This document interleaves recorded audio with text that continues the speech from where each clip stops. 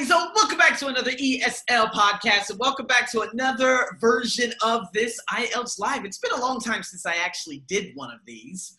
I was doing that on a consistent basis probably about 2 months ago in regards to, having live events and whatnot, but I realized, based on demographics and the people who were coming to me, I said, you know what, let me focus on what is working rather than what isn't working.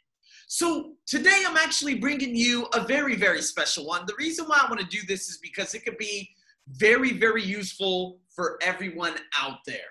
So we already know, again, in regards to what's happening around the world, you got the coronavirus. There are different things about health that you may be asked when you do your IELTS speaking test. But today's center focus is on science. And that's right. Depending on, again, this could be different from IELTS general training and academic. It just all depends. I don't know how they sort these out because, again, if students at the ages of 15, 16, 17, and 18 are doing the IELTS academic, I'm not exactly sure if they would be asked questions in regards to future work and whatnot, but it just all depends. So you need to be prepared. So what I'm going to be doing is going over the part 2 and the part 3. All right. So for those of you who are obviously listening to me on my podcast, thank you very much. And today, if you guys are watching me on Facebook or on YouTube, this is what we have today. The part 2, it says, describe an interesting TV program you watched about a science topic. Now, the reason why I'm doing this is because this is an IELTS book, Cambridge 15, and this is extremely difficult, and especially when we get into these part 3 questions in just a moment, because my student, when I asked her this, in this specific place, of course, the place that I work at out here in Bangkok, Thailand, she was just like, huh? And so I had to throw some ideas. I said, okay, do you know Coyote Peterson? She's like, oh my God, yeah. I was like, did you watch the videos of him being, inadvertently stung by crazy, I don't know, excuse me, I don't know what you call them. What is it? The Cicadia killer, all these different types of crazy ass bugs out there that are both big and small, but they pack a powerful punch. She said, yeah. And I was like, listen, when we look at TV programs, people don't watch TV anymore. Okay, unless they are in the likes of, again, I hate to use the term, developing countries, but let's just say countries that there's just rampant, what, okay, and they don't ever get anything done. Let's just put it that way. Now, if we go to the likes of Liberia, Sierra Leone, and other places, it could be Bangladesh, even here in Thailand, they still watch TV. Hell, they got a TV out there in the lobby, and I'm like, guys, you watch this ridiculousness rather than that growth mindset. But I'm not judging you. Anyways, if you never watch TV, it's okay to substitute. All right? Because the examiner already knows, well, more than likely, given the fact that we're living in, 2020, they're probably just going to ask, describe an interesting program you watched about a science topic rather than a TV program.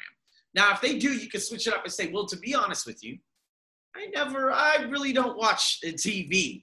However, I will give you a program that I watched on YouTube, which is also similar, where it could be on Apple TV, wink, wink. Because, of course, the examiner probably, him being at his age, well, it depends. It depends on the country that you're in. But Apple TV, maybe they have, those types of science programs, wink, wink. So we look at the likes of what kind of science programs, though, Arsenio, or science topics? Well, National Geographic, space exploration. There are more, what is it? Oh my God, the black hole that just recently had come up and how we're continuing to understand what black holes, are essentially us finding these exoplanets that may have life, right? So we look at all these different things. This is science. It can be about any form of science, us finding massive, big dinosaurs and these crazy fossils and these humors or femur, no, that's not a femur, but whatever, these big, gigantic things 2 million years ago, they were 5 times the size. See what I mean? That's what you would talk about. So again, introduce it by giving a reference point. So one day I was actually going through on YouTube, just scrolling away like I normally do, and then I came across a guy by the name of Coyote Peterson. Now, if you don't know who Coyote Peterson is, this guy has more than 10 million YouTube subscribers, and he talks about all things science. in the first video I came across. You see what I mean? You're just going to go on and on and on. So what you're learning right now in this podcast, in this video, give a reference, give a background. Give a background. I do not want you to reiterate these questions. My student who sits across from me, she's not here today. Okay, hello? No, she's not here. But she sits across from me and she's like, oh, well, okay, interest in TV program. No, stop. Please, please, please. Don't introduce the topic like that. Please. Make it a story. Give a reference to the past. You can give a nice little introductory story. It could be 10 to 15 seconds and just let it flow. Do not reiterate any of these questions you see on the cue card. And for those of you who are listening, the cue card reads, what science topic this TV program was about, when you saw this TV program, what you learned from this TV program about a science topic, and explain why you found this TV program interesting. Again, okay, what did you learn? How did you find it interesting? You're going to loophole all that together in a minute and a half to 2 minutes. Now, I've heard from other people that the rounded questions aren't too difficult, and I've seen different things, but to be honest with you, that is absolutely false. I've had Filipino students out there in Manila saying those rounded questions were monstrous. So again, what one person tells you, it doesn't apply for every country. It just doesn't. So be prepared just in case in the event you are asked some rounded questions. Okay, I know they have very basic principles and, oh yeah, well, you know, this one and this relates to this. And to be honest with you, I heard some rounded questions the other time in a podcast that I did recently with a girl who ended up achieving a 7.0 speaking band. And now she's en route to America to be a nurse. And she talked about some of those rounded questions. And I said, oh my goodness gracious. Okay, so again, you guys just need to be prepared. There's no, I'll be prepared, or I'm just going to focus on this, or the questions for today in Islamabad is going to be the same as the ones in Brasilia. If you believe that, you are very out of reach. All right, you need to be prepared on all levels. So summing up that part 2, do you get it? The goal, reference point, tell it as a story, rewind this, listen to how I introduced it, and then go from there. Again, what you learned and the interesting thing about it. Okay, when you saw this, of course, you could just put a little date in there. So I was sitting on my bed a couple of weeks ago. There you go. Boom, that's all included. You can answer, you could, what is the idiom? Kill two birds with one stone. I hate saying that. But again, just loophole it all together so you don't forget it. And there it is. So, let's keep it going. Here we go. Now we got part 3 discussion topics. See, these get a little bit crazy. So you got science and the public. So the first question would be like, how interested are most people in your country in science? Oh boy. Now, again, think about it. Now, science could be in any field. And given the fact that vaccines and everything's happening right now, people could be glued to the TV at present. They could be following the likes of the CDC failure, WHO failure, but they could be following them to get more information, right? So how interested are people in your country? How are you going to answer that? Well, again, you have to answer in twos. So, well, you know, half the population, they're interested in the likes of science in regards to, what climate change and how climate change is changing the weather patterns, and the storms are becoming bigger, and obviously seeing these typhoons just slam right into the Philippines and just continue to destroy the middle part of Vietnam, right? And then you could say others, so you might be divided, and it's okay. It's okay. Others are interested because of climate change. Others could be interested because of vaccines. Give a nice impersonal example and a couple of details that follow that up. Keep in mind that your part 3 answers are going to be anywhere between, it could be three very long sentences, or it could be 4 to 6 intermediate type of sentences. Got it? So again, that's how you're going to introduce it, because again, how interested are people here in Thailand? If I were to say, oh, they're not very interested because they don't really care about science, you're going to lose. And I know a lot of people who think that way. you got to think way outside the box. And if you are a total, excuse me for my French, a total bullshitter, such as kind of what I do, okay? No, I am very creative and imaginative. So that's why I can create things as I go. I created all of that just like that. And of course, by living vicariously through so many other things, articles, and videos I've watched. Got it. So let's continue. Number 2, why do you think children today might be better at science than their parents? Okay, technology and the availability of resources. Okay, how are you going to introduce those? Right? So given the fact that, my parents, given the fact that she was born in 58, okay, they had things called libraries. I don't even know if they had libraries back in 58, excuse my French.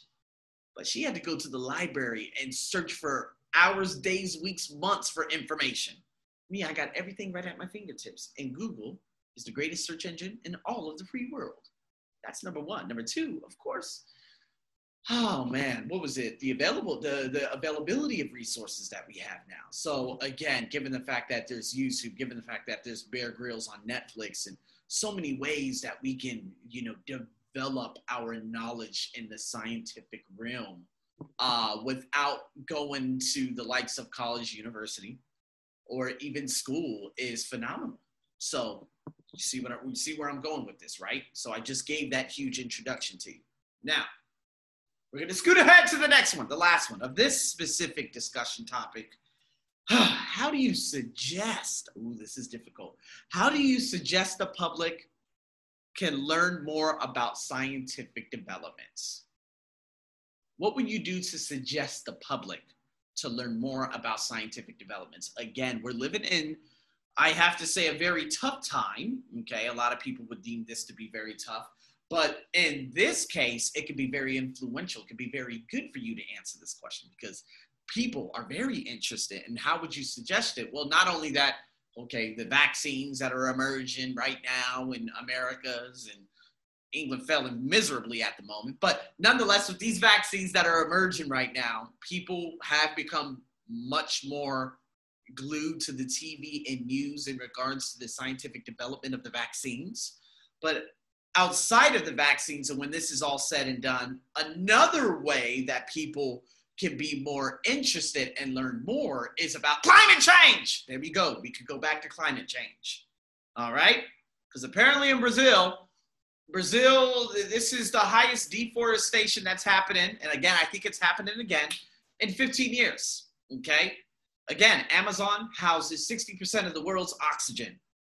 The biodomes and the things that will become absolutely disrupted if in the event that is even halved or even maybe 25% of that, we're talking, there's no more category 5s. It's category 6s. There's no more extreme weather. There's very extreme weather on both sides of the spectrum. So this is why people need to be more interested in science, because we are destroying, human beings suck. Let's just put it that way. Okay, don't tell the examiner that. I'm giving you ideas though, all right? Got to think outside the box. Now we're going into the last 3, all right? So this is the hardest one. Ooh, this was tough. Scientific discoveries. So what do you think are the most important scientific discoveries in the last 100 years? Oh my God, that's scientific inventions. People, discoveries. Me, it was hard for me to even think. I was like, oh, damn, what? And then I thought, oh, yeah, antibiotics and vaccines. There you go. Because, again, that prevented at least tens of millions upwards to hundreds of millions of lost lives. You know, if we even looking back at what happened during the 1918 flu, okay, we didn't have antibiotics back then, if I'm not mistaken. If we did, I don't think 20 million people would have died, or if that was the rough number of how many people did die. But I would go that way, okay, antibiotics. Then I would go with vaccines, because the preventative measure of vaccines, and given the fact that, again, Pfizer, I don't know which company it was, they said it's going to prevent 100% serious cases of COVID. So even if you were to get COVID, you'll have like very, very mild symptoms if you take that vaccine. Just just think about it. If we even have antibiotics to fight off the symptoms such as pneumonia and all that stuff, there would be a hell of a lot more dead. So let's be honest.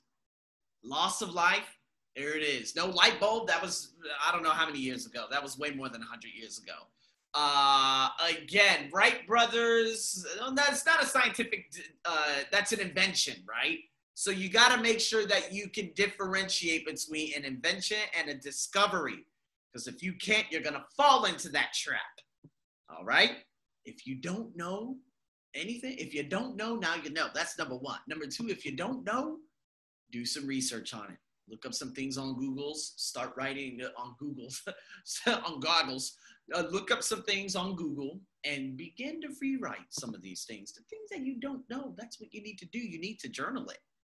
All right. Number two, do you agree or disagree that there are no more major scientific discoveries left to make? Obviously, I know the majority of you out there would be to disagree. Now, we could go this whole space exploration route. But in saying that, even over the last 20 years, think about it. I mean, after doing that research, you would be able to see, man, there are a hell of a lot of other scientific discoveries that we can actually make.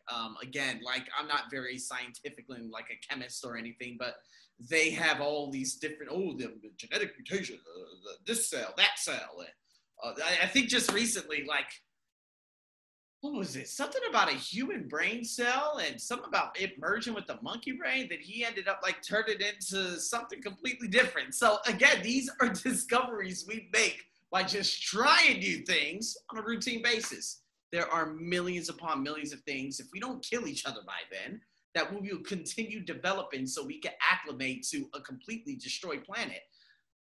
All thanks to us. In saying that, let's finish this one off. Who should pay for scientific research? Governments or private companies? I think 50-50. Okay, so again, scientific research,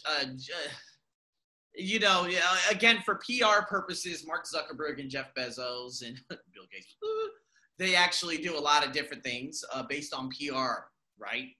Like that's public relations to boost their image, right? But it's all bullshit. I'm sorry, I just had a Tourette's moment. But again, if we look at the research aspect of it, I believe that, you know what, I can only speak from my own experience. Being out here in Thailand, I think it just falls in the wrong pockets. But let's just say the government and the companies that they don't even get taxed, right? Because we all know under the table things, I think the government should put 100% of all their funds in scientific research, and I think all billionaires should do just like salary, like 20,000. No, that's ridiculous. I'm joking. But yes, I absolutely believe that PTT, Portal, is what they call it out here. I believe that CP. I believe that Central Group, this place that I'm in right now, you sorry ass CEOs need to start dedicating. Y'all, there ain't gonna be no more space if you blow it all up and everything becomes sunk, because apparently, I don't know, I think it's BS, but Bangkok is apparently sinking. I have no idea, man. We're going to the core of the We're going to the core of the earth, people. We're gonna see hell. No, I'm kidding.